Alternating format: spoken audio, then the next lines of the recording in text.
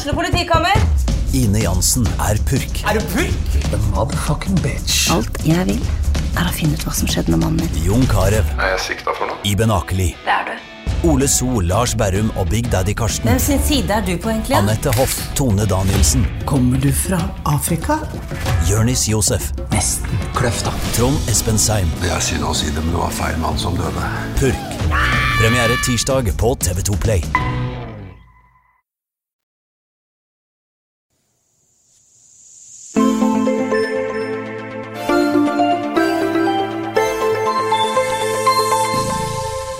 Da ønsker vi velkommen til en ny episode om karriereveiledning og jobbsøking. Og det siste egentlig stikkord i dag, men først så skal jeg presentere oss. Og det May-Britt Birkeland og Ellen Gustavsen Simensen som med meg i studio, og jeg heter Øyvind Lien. Vi skal altså snakke om jobbsøking, og Ellen, hva skal til for at jeg får en jobb? Ja, aller først så må du tørre å søke på jobben. Ja vel. Ja. Så vi kan kanskje gå litt inn i det. Altså hvordan gå fram for å rett og slett søke på stillingen. Det dreier seg vel om å selge seg inn? Ja, altså det her det jo flere punkter da. Vi har jo en del veisøkere som kommer som rett og slett ikke ser egen kompetanse. Dette har vi snakket litt om tidligere episoder også. Men det her å se egen kompetanse jo viktig. Og så det jo noe med å få dette her ned på i en søknad da, og matche det opp til den utlysningen i de arbeidsoppgavene som den nye arbeidsgiveren ser etter. Så det jo en prosess.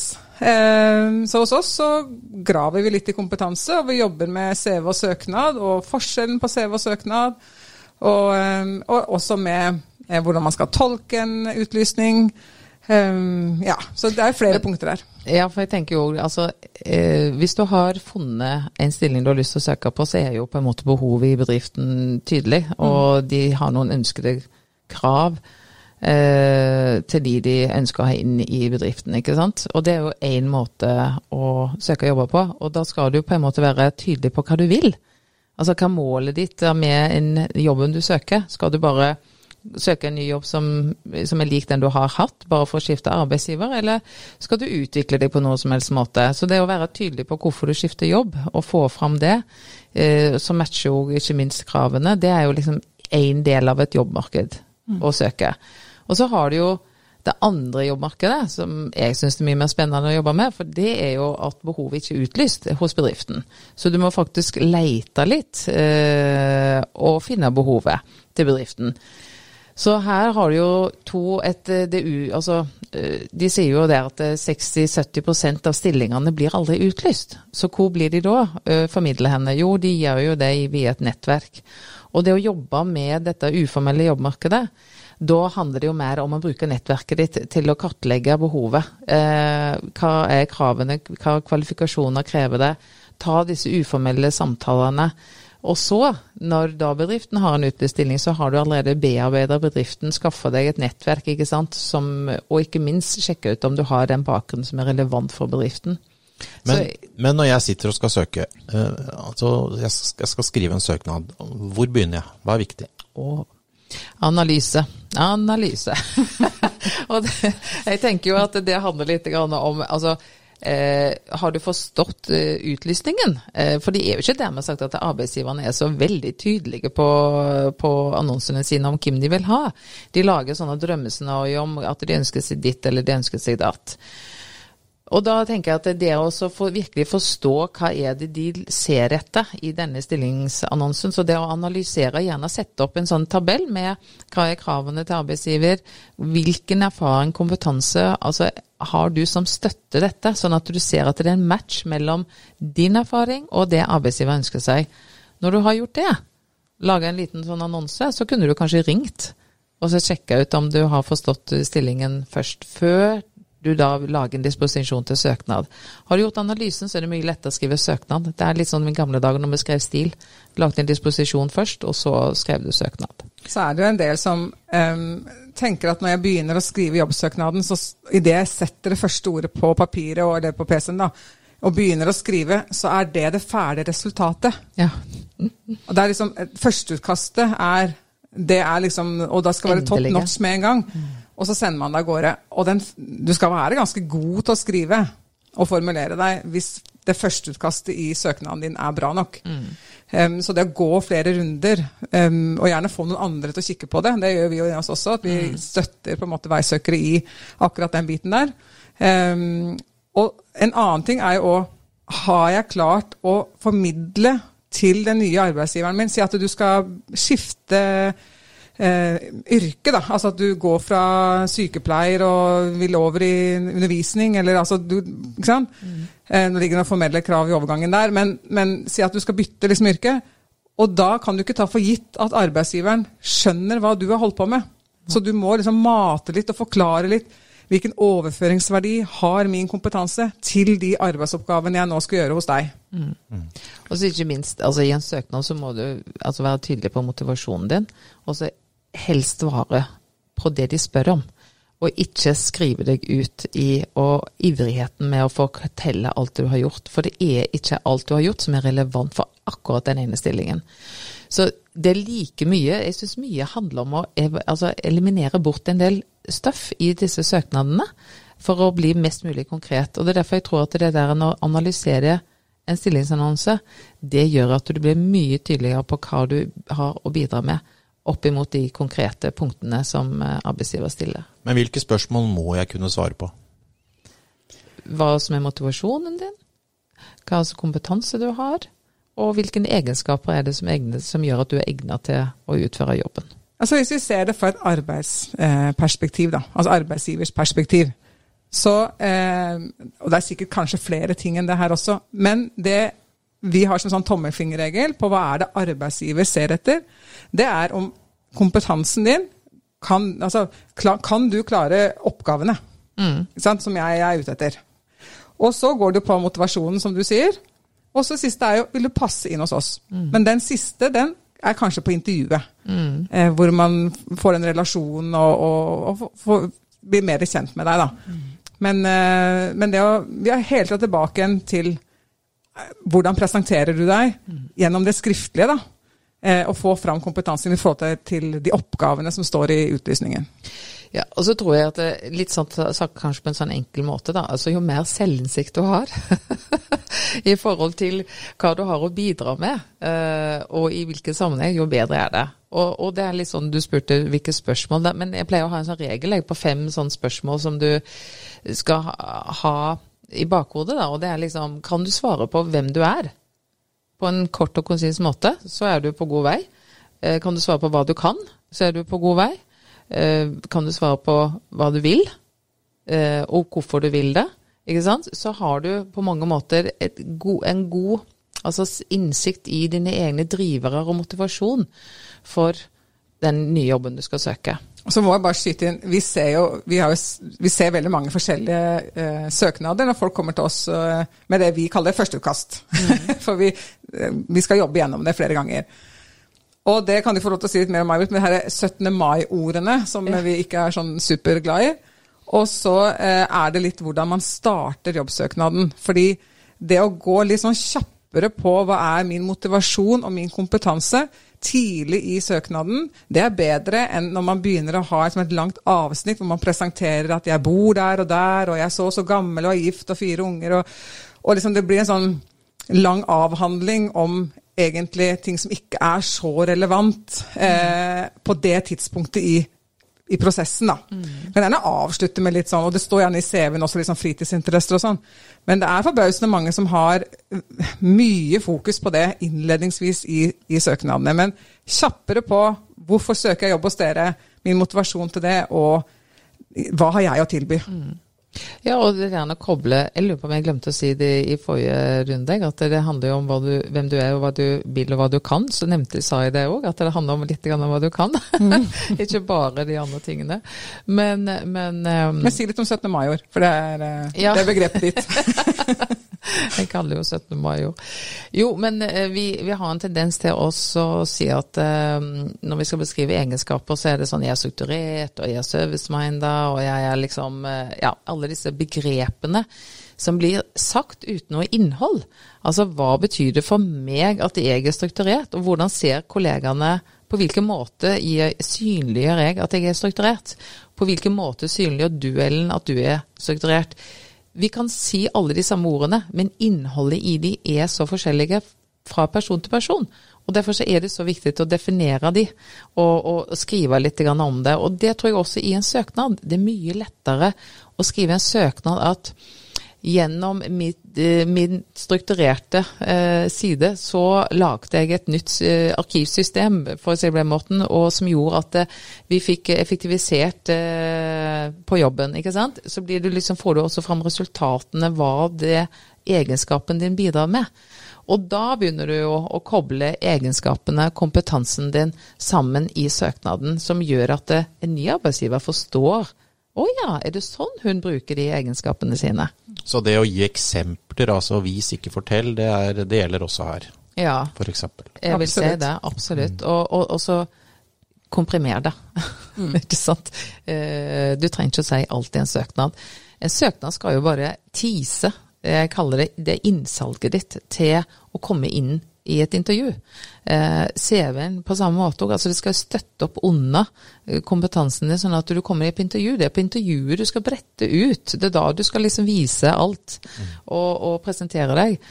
Så det der å tenke som gammel markedsfører og kommunikasjon, så det jo sender eller avsender og mottak og budskap og alt dette greiene her. Det handler om også i en søknadsprosess, altså. Når det gjelder kompetanse, så har jo arbeidsgivere lett for å liste opp en hel masse. Hvis ikke jeg passer inn i hele den lista, skal jeg la være å søke da, eller? Nei, altså, absolutt ikke. Vi har så mange som diskvalifiserer seg selv. Og det altså, man leser utlysningsteksten, og så står det for eksempel alle de oppgavene som du nevner nå. Og så ser man at, nei, du kan kanskje 70% av de, men de gjenværende oppgavene, de kan jeg ikke, og da søker jeg ikke. Så, nei, men du kan jo lære de. Og så det jo noe med å få fram, og så kan ikke du som arbeidssøker på en måte bestemme hva arbeidsgiveren skal mene og tenke om din kompetanse. Så du må jo bare presentere den, og selge deg inn på det du har. Og så det opp til arbeidsgiver å vurdere at, ok, jeg ser at du ikke har skrevet noe på de 2 punktene der, men det kan jeg gi deg opplæring i. Så det går bra. Det meste kan jo læres i utgangspunktet. Ikke sant? Men det handler jo like mye om det der, passer du inn i avdelingen? Passer du inn i teamet kanskje? Sant? Sånn at det kan jo være mange som søker som har den samme bakgrunnen, men i kraft av hvor personligheten igjen da, sant? Så kan det være at du blir ekskludert eller inkludert i det. Og en annen ting at hvis det står, dette en 100% stilling fast, for eksempel da. Og så sitter du som arbeidssøker og tenker at nei, men jeg kan egentlig bare jobbe 60. Så da søker jeg ikke på den jobben, for de vil jo ha 100. Vi har flere eksempler på at folk har søkt da jobber og beskrevet at jeg kan jobbe 60% eller 50%, og så har arbeidsgiver, og ser de at du har såpass ålreit, interessant bakgrunn og erfaring, utdanning, at de sier, der vil vi ha med inn på laget. Og så ser de at hvis vi flytter litt på oppgaver eller gjør liten omorganisering her, så det rom for at du kan jobbe 50, og så trengte vi ingen i 100 likevel. Ikke sant? Så det å søke, eller ta en telefon da, før du søker, og spørre, jeg har mulighet til å jobbe 60, det interessant for dere at jeg søker likevel? Og da får du ja eller nei. Ja, akkurat det der, som du sier, å ringe, for å få en sånn større oversikt over bakgrunnen på hvorfor de har utlyst stillingen, kan jo også hjelpe deg til å sette og så matche arbeidsgivers behovet. Fordi at hvis det utlysning fordi de har økt oppdragsmengde, så så ser de etter en type mennesker. Det sånn at det en som har sluttet, så kan de jo se en ny kompetanse inn i avdelingen, ikke sant? Eller så bakgrunnen for utlysningen har jo litt grann å si hvilken type person de søker, og det kan du avklare ved å ringe, ved å spørre, hva det som den største utfordringen i stillingen, sånn som du ser det? Så får du gjerne litt mer informasjon enn det som står i stillingsutlysningen. Hva skal til for lykkes i jobben? Hva for resultater forventer dere det første halve året? Ved å stille litt åpne spørsmål, så får du gjerne til en god dialog, som igjen gir deg et god innsikt i om dette jobb jeg har lyst til å søke. For jeg tenker jo at det lite vitsen å bruke masse tid og energi på å skrive søknad og CV som du egentlig ikke har lyst på. men fordi du bare gjør det, fordi du må. Jeg er jo ledig. Og i forlengelsen av det, som du sier der, i forhold til det å ringe, så ikke ring på stillingen hvis ikke du har, altså hvis det står i utlysningen, det du lurer, altså hvis svarene står der, det du lurer på, så skal du ikke ringe. Nei. Så det må være å ringe for å få noen til å utdype noe. Ja. Så forbered deg til den samtalen, ikke ring bare for å ringe. Dette sånn gamle greier som vi gjorde før i tida, da skulle vi ringe og liksom vise interesse og ikke sant, alt det greiene der.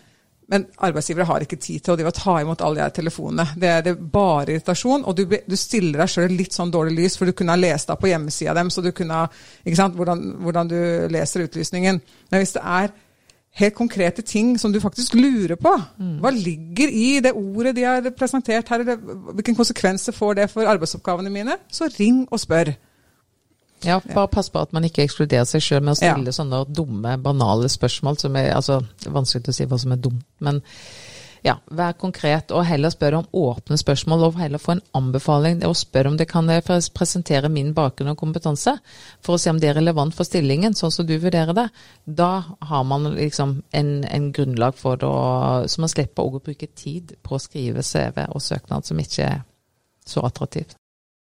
Vi går noen steg videre. Vi har levert søknad, vi får telefon fra arbeidsgiver og innkalling til intervju. Hva er viktig da? Ja, altså, det er fælt å si det, men ekstroverte har jo en fordel i jobbintervju. Og så er du ja, May-Britt lager sånn fjes her nå. Nei, det var fordi at jeg sa sånn mer enn at jeg men altså, her er det jo selvfølgelig en sånn balansegang, ikke sant? Ja. Men altså, er du veldig introvert og strever litt med å få presentert deg og finne ordene, at det skjer mye på innsida, så er det viktig å øve. Så at for intervju er en muntlig kall det prestasjon da. Og du skal prestere muntlig. Og ekstroverte har jo en fordel, for de er mer muntlige. Men da skjønte jeg det var ikke grimasen din knyttet til det. Men dere skal ikke en god arbeidsgiver kunne se forbi ekstra og intro? Altså hvis ikke det har betydning i jobben din? Men for mange så er jo akkurat dette med å være, altså fortelle og formidle om seg selv kan være en utfordring i bare det, uavhengig om du er intro eller ekstrovert kanskje. Mange ekstroverte som synes det er skummelt å gå på intervju også. Men jeg tror at en viss forberedelse er jo at du kjenner godt til, altså hva er det med min kompetanse, min bakgrunn som er på en måte mest relevant, og spør gjerne også, hva var bakgrunnen for at jeg ble valgt ut? Fordi da får du jo tak i hva er det som gjør at du er attraktiv til akkurat denne stillingen her, og da får du bare tune deg inn på det, ikke sant? Fordi har du også forhandlingskort da, når det kommer til lønn og sånn, fordi du vet at det er den kjernekompetansen du er kalt inn på. Men så i et intervju så er det jo det å tillate seg å være til stede i nå og lytte. Hva er det de egentlig spør etter? Ikke vær redd for å spørre hvis du ikke forstår spørsmålet. Slipp heller litt sånn krafta ut i forhold, hvis du er veldig nervøs da. Så er det liksom noe med det der å si det da, sånn at du liksom slipper å sitte og kjenne på å bygge opp en nervøsitet i og før intervjuet.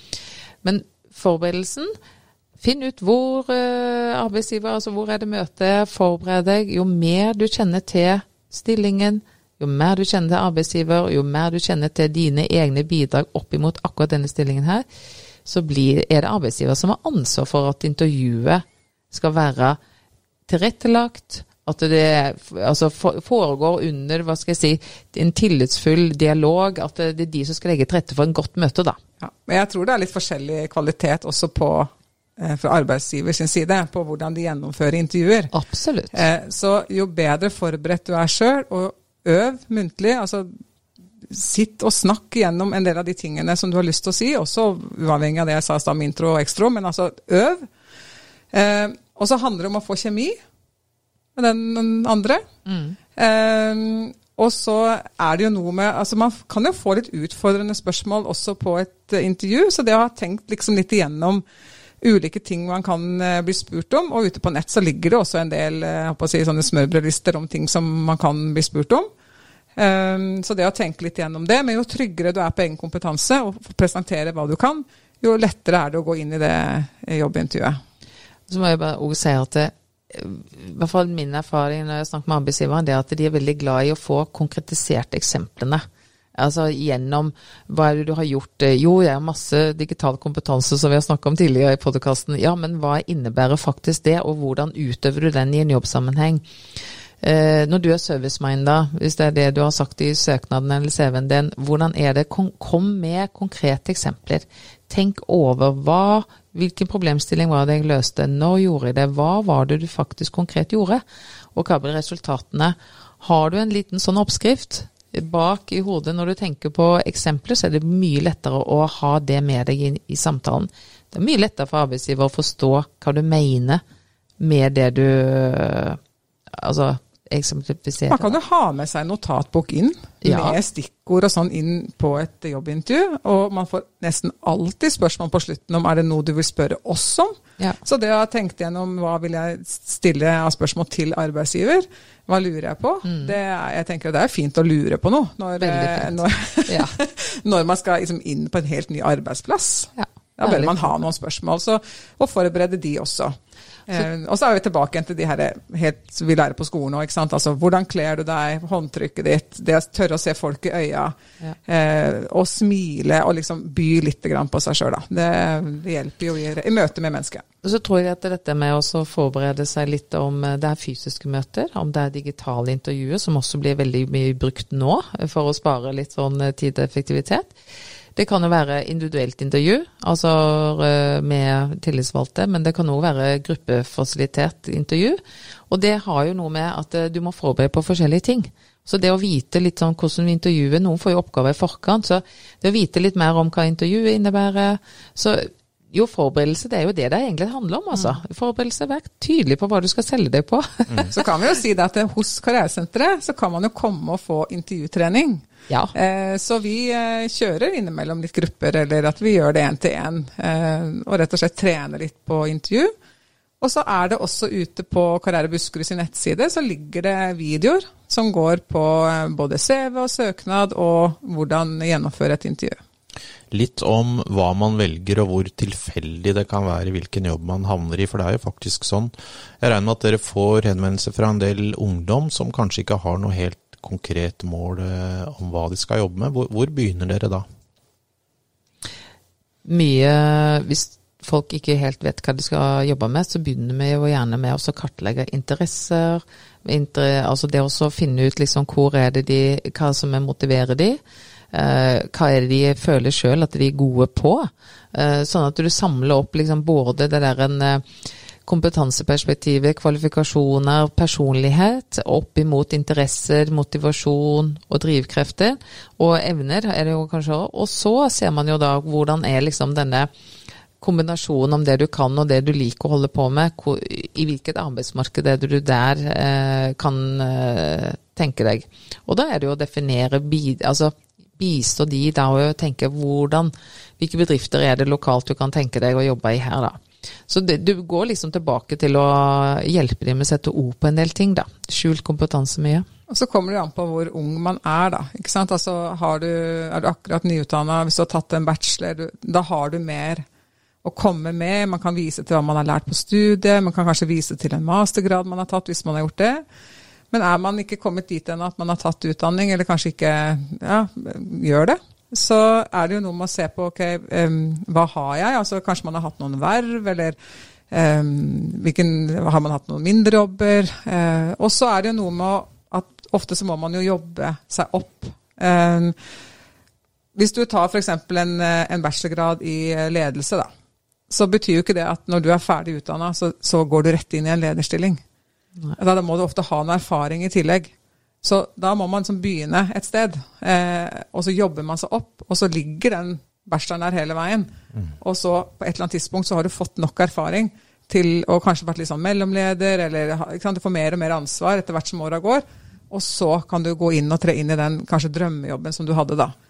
Det var bare et eksempel med den bacheloren. Men litt om arbeidsgivere. Når jeg skal ansette noen, hva jeg mest opptatt av da? Jeg tror det litt individuelt, men jeg tenker jo at litt av det vi sa i sted, altså vil du passe inn hos oss? Og vi har jo vært på litt ulike kursing og webinarer og sånn jeg og May-Britt og det her, noen fallgruver da, som en arbeidsgiver kan gå i, det er jo at man kanskje ansetter folk som litt lik seg selv. At man i et jobbintervju, at man får mest kjemi med den som kanskje liksom, på lik bølgelengde med deg selv i forhold til energi, eller ja. Og klart fallgruven på det er jo at man til slutt sitter med en arbeidsstokk som har ganske lik kompetanse. Og så litt tendenser som vi hører og ser om nå, det er jo at arbeidsgivere også blitt mer og mer opptatt av å se på hvilken teamsammensetning skal vi ha, hvilken ulik kompetanse skal vi ha inn hos oss. Så, det kan... Hvor vågale arbeidsgivere på dette her da? Det jo litt skummelt. Jeg vet ikke hvor vågale de men... Jeg er jo veldig... Jeg pleier å si at... Jeg håper de litt vågale. Ja.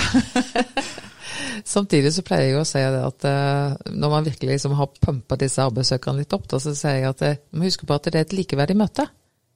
En arbeidsgiver har et behov for å ansette noen. De villige til å betale lønna for den kompetansen du har med deg i ryggsekken, ikke sant? Så det i utgangspunktet så det et likeverdig møte, så du må finne ut, ikke sant, arbeidsgivers behovet, og arbeidsgiver skal finne ut hva det du har å bidra med. Og når den matchen der god, ikke sant, så det jo, som du sier, jeg har jo ikke noe tro på at arbeidsgiveren gjør en så himla godt jobb i å forarbeide med å analysere behovet i avdelingen sin, og hvilken teammedlem det de skal ha nå. Jeg har av og til inntrykk av at de tar copy-paste fra den der annonsen de hadde for 2 år siden, og så justerer de og oppdaterer litt datoer og sånn, og så lyser den ut. Og da får de jo respons på den annonsen, men de har jo ikke tenkt og gjort en analyse ofte på hva fremtidige behov i organisasjonen. Så plutselig tilfeldigvis under intervjuene så får de da, oppdager de at oi, det noen som har en kompetanse her, og det har jo vi behov for vi skal jo i gang med noe om et år frem i tid.